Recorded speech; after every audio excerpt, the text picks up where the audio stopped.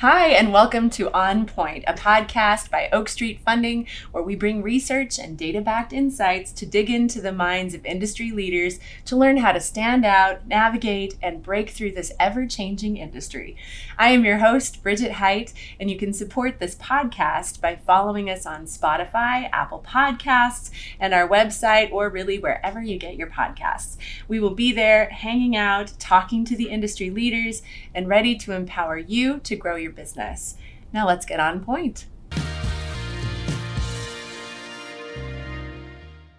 So today I am delighted to have Bob Lewis, president of the Visionary Group, join me on this show today. And Bob has over 25 years of experience supporting the CPA profession with organic growth and succession. Bob helps firms design partnership buy-ins, compensation structures, and multi-layered incentive goals.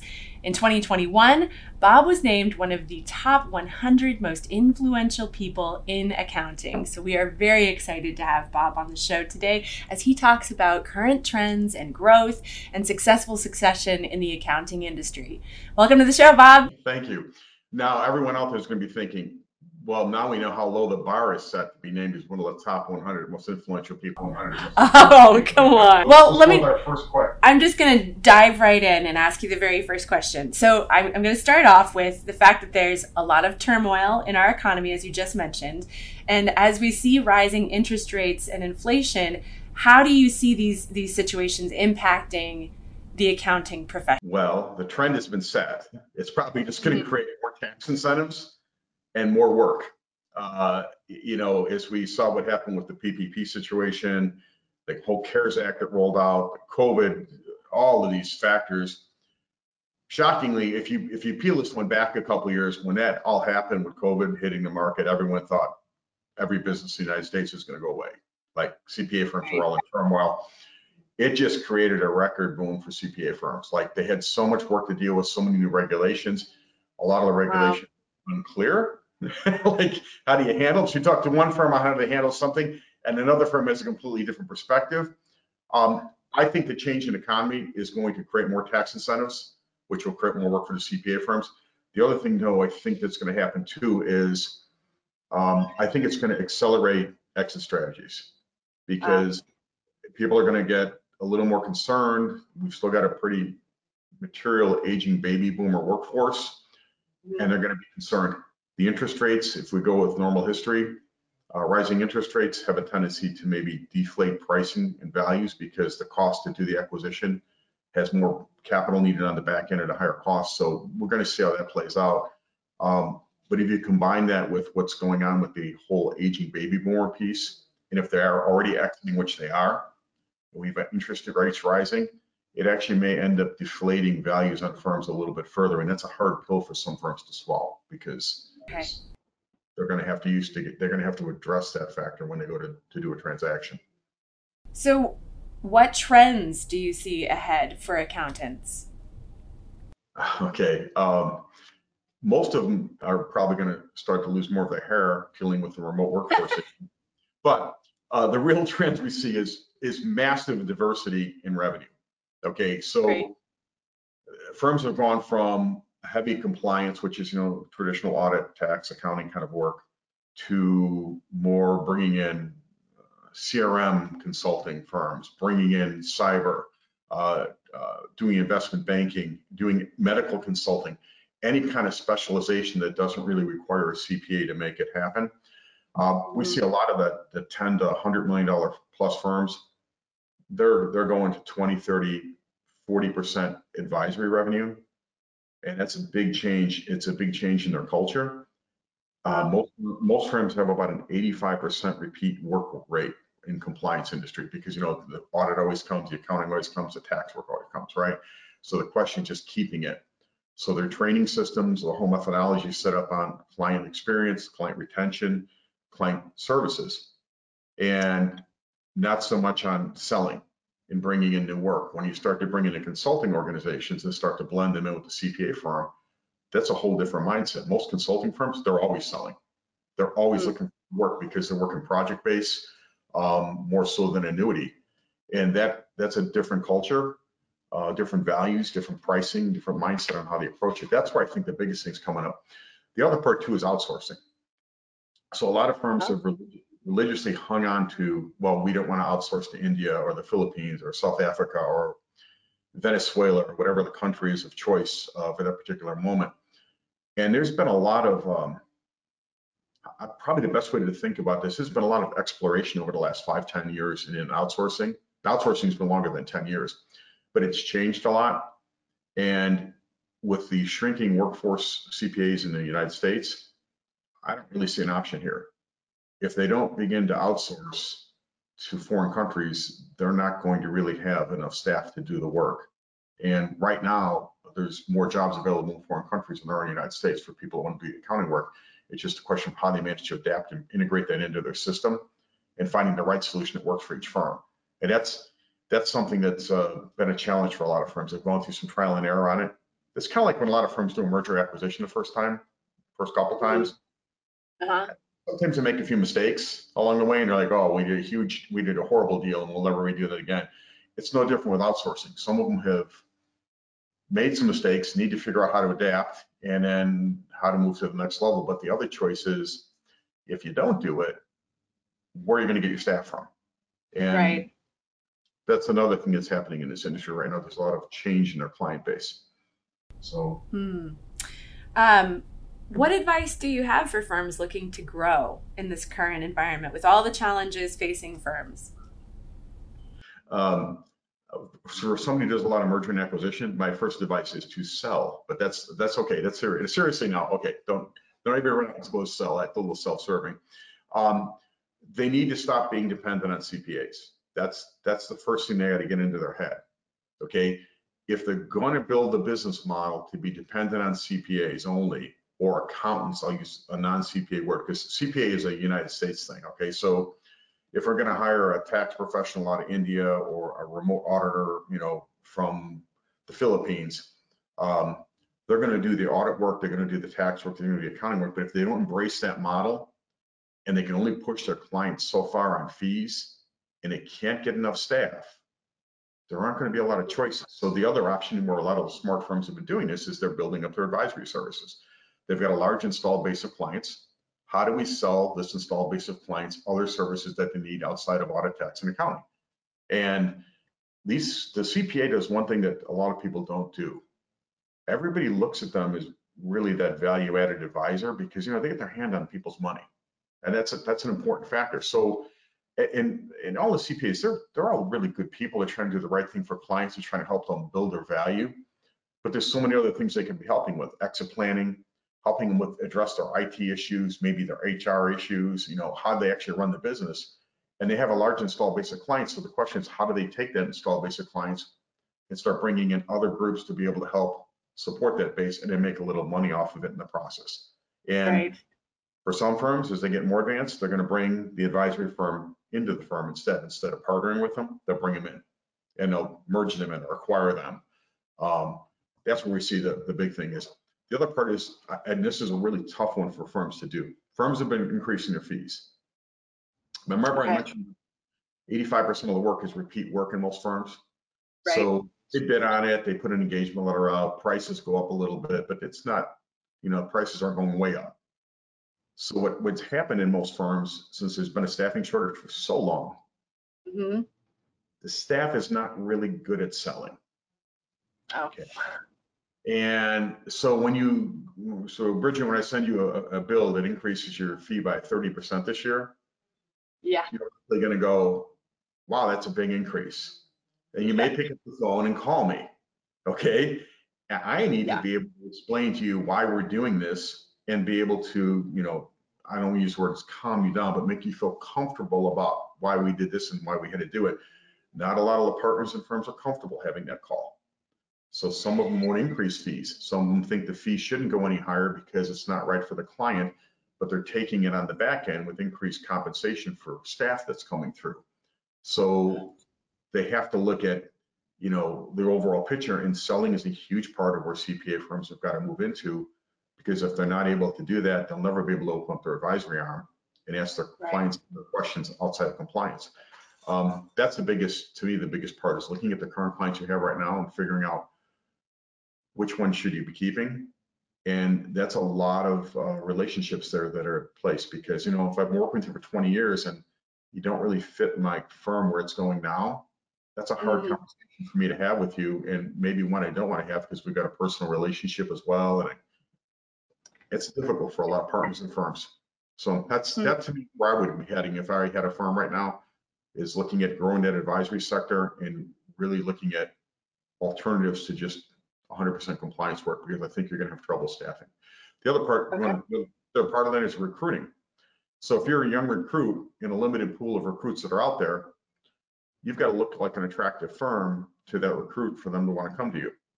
And if you're not looking like you're moving into the advisory sector or offering really more, I use more cutting edge, but more technology focused, they probably are going to go to another firm. So you're going to find yourself more difficult time getting staff to come over if you're a heavy compliance focused firm without any distinct edges. So my next question is, private equity continues to play a big role in many mergers and acquisitions. So what influence are you seeing from PE on the industry? Okay, so right now, private equity has only played a factor in a couple of larger firms. So here's kind of like the trick with private equity. And, you know, there's a lot of us consultants out there who all have opinions on things, and they aren't always right. I hope you first admit that. I have, although we are the visionary group, we don't always get the vision completely right. But where we see the market right now, look, if you look, take a $6 million firm, okay, a private equity organization cannot have a controlling interest in a $6 million firm that does 40% audit, because a private equity, to do audit, you have to have a majority ownership has a CPA license. So they set up what's called a alternative practice structure in a deal like this. Well, they'll take the audit, the assurance work, and put it into a different company, and put the tax and accounting and consulting in another. So if I'm going to buy into a $6 million firm that's got like 40% audit work, really what I'm doing is looking at buying like controlling interest in like a $3.6 million firm. Now, those who are in the private equity are going to go, he doesn't know what he's talking about in this, because there's ways to get around it. Yes, there are ways to get around that ownership component and transfer revenue. But the point of the matter is, the private equity firms right now are focused on larger targets. And when the larger target is done and in place, that larger target will have the infrastructure to be able to roll up smaller entities into it. But this has got a little bit of time to go to figure out how this is going to work. And there's a lot of backlash, because a lot of firms do not want to give up controlling ownership. Now, I've heard in the market that they're going to go from like a 70% ownership down to what's called a limited ownership, where I buy 35% of your firm, Bridget. Okay. Now you still have controlling interest, but I have a 35% interest in the firm. So I'm going to coupon clip 35% of the distributions every year for the money I give you to basically bail out and pay out your exiting partners. So one of the drivers on all of this is the partnership agreements have a limit on how much money they can pay out to an exited partner per year, percentage of revenue that they can pay out. So if you've got 2 exited partners already, and then I've got 8 more coming in, or 10 more coming in, or whatever the number is, I may exceed that limit, and they need funding to buy that out. So once they take the buyout liability away from private equity, buying them out, it frees up cash inside the firm to be able to distribute more to partners that are left, but the distribution component won't be a full 100%, it'll be a limited capacity. That's where there's a lot of traveling going on right now. It's interesting, you know, without the change, things would go as is, and the private equity provides a really good solution for some firms, but not for everybody. And it's kind of yet to be seen how that's going to play out. Okay. On the other side, on the non-accounting businesses that these CPA firms are looking to acquire, the tech companies, it's creating havoc in there, because the private equity companies have been paying into that space for a long time. You know, so if a CPA firm is looking to buy a tech company or a consulting company, private equity is going to move in that market forever. So that changes the amount of cash that goes up in front of a deal. Where in a CPA firm, often there's not a lot of cash up front on a deal. On the buying a tech company, there's often, you know, significant amounts of cash involved, and that's also a different purchase model. So interesting out there. All right. My next question. Some business owners see the coming trends and they realize their firm's value may never be higher than it is right now. So they begin to plan their retirement and their selling of their firm. So what are the keys to a successful succession plan? Say that 10. That's Say a that tough 10. one. Yeah, I get that. So the first thing we see across the board, really clear communication. Often the succession team is not sure what the buy-in process is, how the funding works. And it's one of the things, I don't want to do an infomercial for Oak Street, but I know one of the things that you do as an organization is you provide capital funding for partners to buy in. Okay. And that, by the way, it was not something that was pre-programmed by Oak Street for me to say. I just want to clarify. It's interesting. So, you can get a partner. So the options are when partners buy in, the firm can fund it, okay, which really is gifting them equity, if you ask me, if that's the way they're going to do it. Or they can go to a bank and get a loan, or they can go to Oak Street or somebody like Oak Street who's got a program set up for CPA firms to do this and to get the funding to buy in to put money in the capital account. The question is how much money? So that's where firms struggle. So like if I want to buy 10% of a $10 million firm, that has $1 million in value. I'm likely not going to be able to put $1 million into the capital account because I don't have it. Even if you pay me with distributions for the next X years, that's going to probably make me cash poor for a very long time. So the way you structure the buy-in program inside for a successful succession team, I was able to get that out, by the way. Successful succession team, I got that out. Well done. Well done. So the way they do the buy-in is you set up the buy-in program so that 10% may only cost me $250,000. Okay. Okay. But the thing is, I'm not going to own that 10% until maybe 20 years. So it's a vesting period. It may be a 10 or 15 or 20-year vesting period. So I'm getting percentage of that interest every year, like ownership. Mm-hmm. I'm paying the money into it, but if the firm sells, I don't get 10%. So I mean, a great situation is I buy into a firm funds me my money, they give me 10% ownership, and the firm sells tomorrow. Do I get 10% of the $10 million firm? No. So there's ways to, I would have a percentage maybe of that. After a couple of years, I'd have a percentage. I wouldn't have the full 10%. Maybe I have 2% if they sold in 2 years or whatever the number is. There's ways to structure that, but most firms, it's very unclear. It's unclear with the succession team what the buy-in is and how my ownership works and how that works. The other part is the succession team often doesn't understand the value of the firm or it needs to know what they're buying into. They also don't know how much money they can make. So some firms, I've talked to some managing partners, and the first thing they do is they'll tell everybody, you could come up to me, Bridget, in the hallway, and I'm going to tell you exactly what I make. And you want to know how I make this money and how you want to do it, I'll tell you how to do it. Others guard it like it's, what used to be gold in Fort Knox. That's an aging story because I don't even think Fort Knox is around anymore. But they would guard it. They guard the compensation because they don't want the staff to know how much money they make. And the one thing about staff is staff needs to understand it took partners a long time to make that money, like to get to where they're at to making the compensation they're making. So it may seem like they make too much money for some firms to want to disclose that, but they got there by taking all the risks. And if you want to get to that same level, I can tell you how to take those risks and how to become a partner in a firm and to do these things. But to do these things, you have to do these steps. It's all about communication. The other thing we see too is the partnership agreements. I've never seen this much activity in my lifetime of firms coming at us with partnership agreement issues.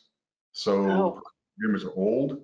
So like if we have a partnership agreement and I want to make you a partner, Bridget, in the firm, in the partnership agreement has either a different value based on it than maybe what the market's at today, or has other terms in there that are not favorable, they may need to revisit their partnership agreement because it may be restrictive on how I'm able to offer you partnership, which is impeding a lot of the succession as well. That's been coming out more and more recently.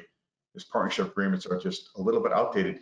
It's kind of like it's kind of something that's often written and not updated as often as perhaps you'd think you'd want to, because until it becomes a problem, it's not a problem.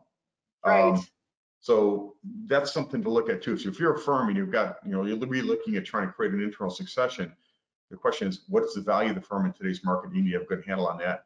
You look at your partnership agreement, look at how you're communicating to staff, and then look at, telling them how they can make the money and what the path is to make the money, and then giving them some training. But to me, the biggest problem I see right now with succession, which is going to probably kill one of your future questions, is staff can't sell. And if staff can't sell, staff can't sell, right? So if I'm going to sell my firm to you, Bridget, right, and you're going to pay me out over the next 5 years or 10 years or however the program is designed, and you can't bring in work, yeah, how, and then there's 7 of you that I'm selling this to, and the 7 of you can't bring in work, how am I supposed to feel comfortable you're going to be able to make my buyout? Right. That is the crux of the problem in almost every single succession firm we talk to. If staff doesn't see the opportunity, they will not understand the opportunity. That's the other part too. And you can't do a succession plan 2 years in advance. You need to be doing it much further in advance, and putting people into a 6-month sales training program to get them to sell is not going to solve your problem. It takes decades to learn how to sell.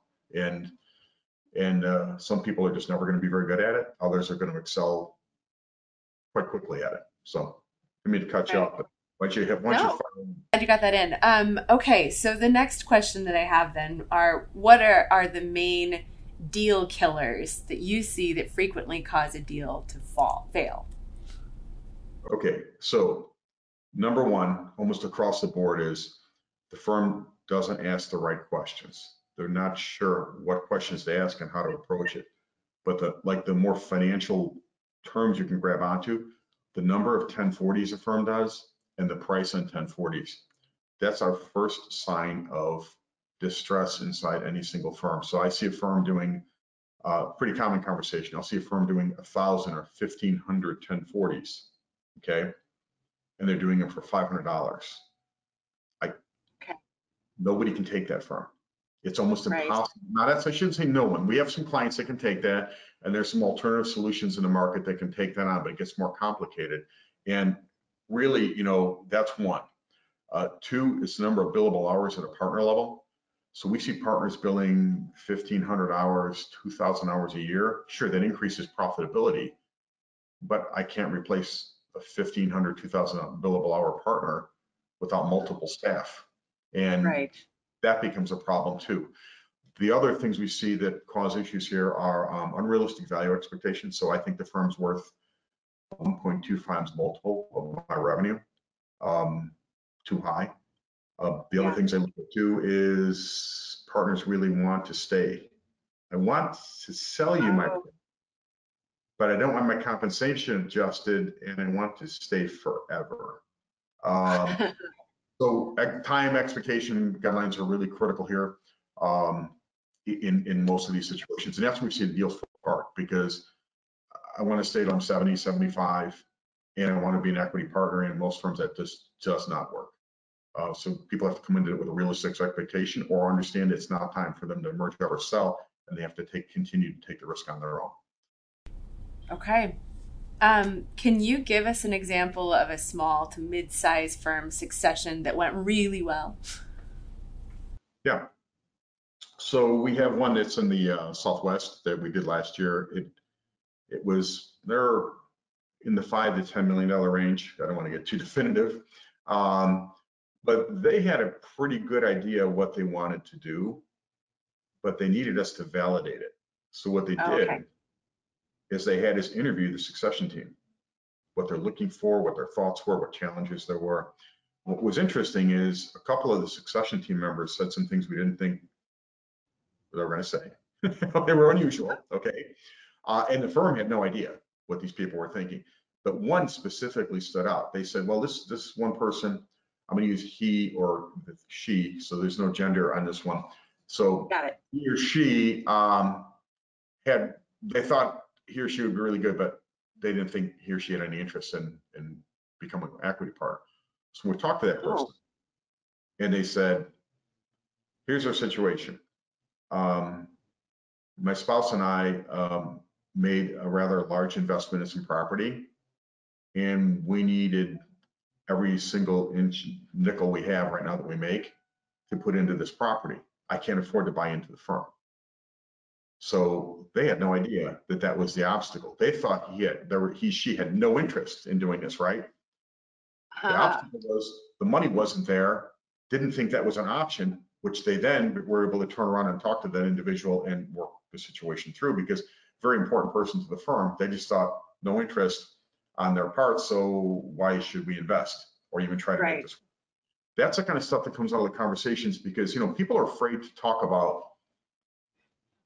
look, there's some risk here. So if I tell you, Bridget, I'm not really interested in becoming a partner at Oak Street, okay, so that doesn't mean there's not a career for me at Oak Street, but it may be kind of risky, because you're thinking, well, I needed Bob to come in as a partner at Oak Street so we would be able to work our succession through.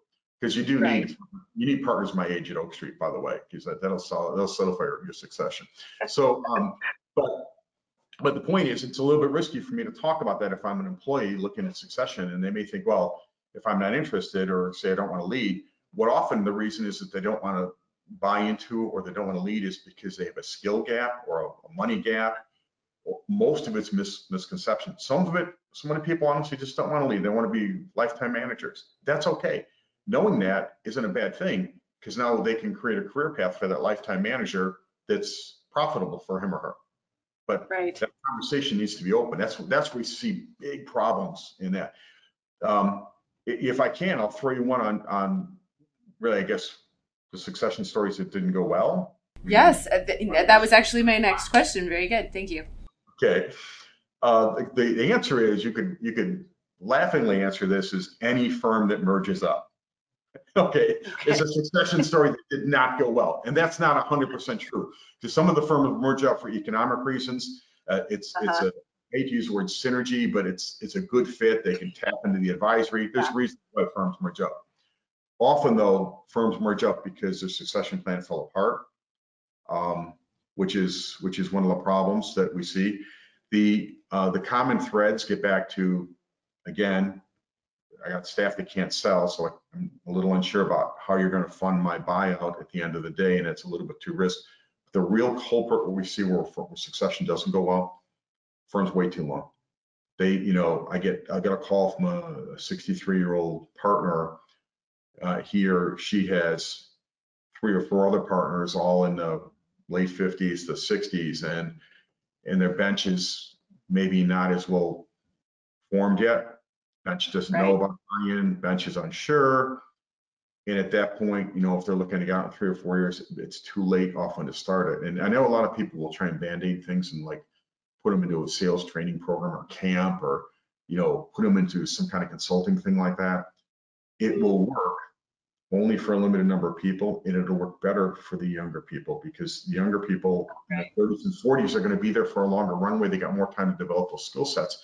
But if I expect that 40-year-old to be able to sell who's never sold before, and that's one of the things, that gap we talked about initially about shortage of staffing. Yes. Okay.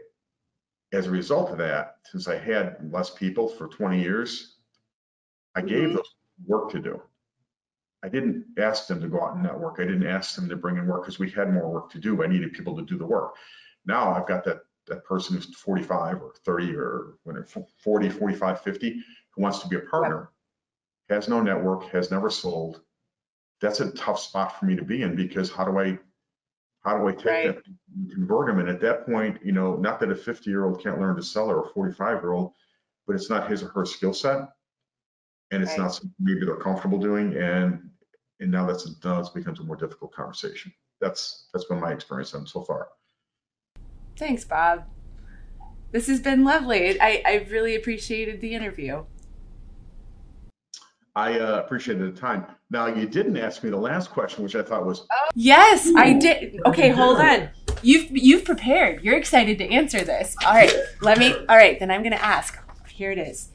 Finally, we can't let you leave the show without asking you, if you could have dinner with anyone real or fictional, who would you choose and why? So I could have gone the traditional Abraham Lincoln or George Washington or Sister Teresa or something like that. I chose William Shatner. Now, why William Shatner? So Why William Shatner?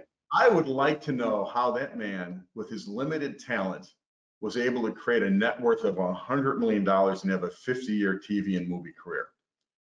He must be really, really smart, okay? Because there's no other way all of those things could have happened for him to have. I actually looked up his net worth. It's like $100 million. So I'm like, that's pretty impressive. That's, Wow.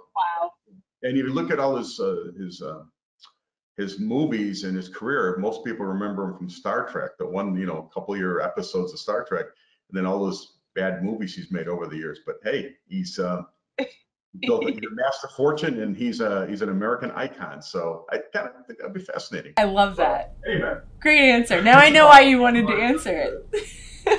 Oh yeah, definitely.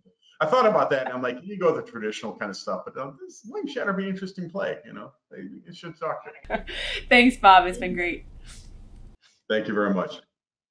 Thank you all for listening to On Point, a podcast by Oak Street Funding, where we bring research and data-backed insights to dig into the minds of industry leaders to learn how to stand out, navigate, and break through this ever-changing industry. I'm Bridget Height, and tune in next time wherever you listen to podcasts. See you then as we get on point. Oh, and don't forget to subscribe and leave us a review.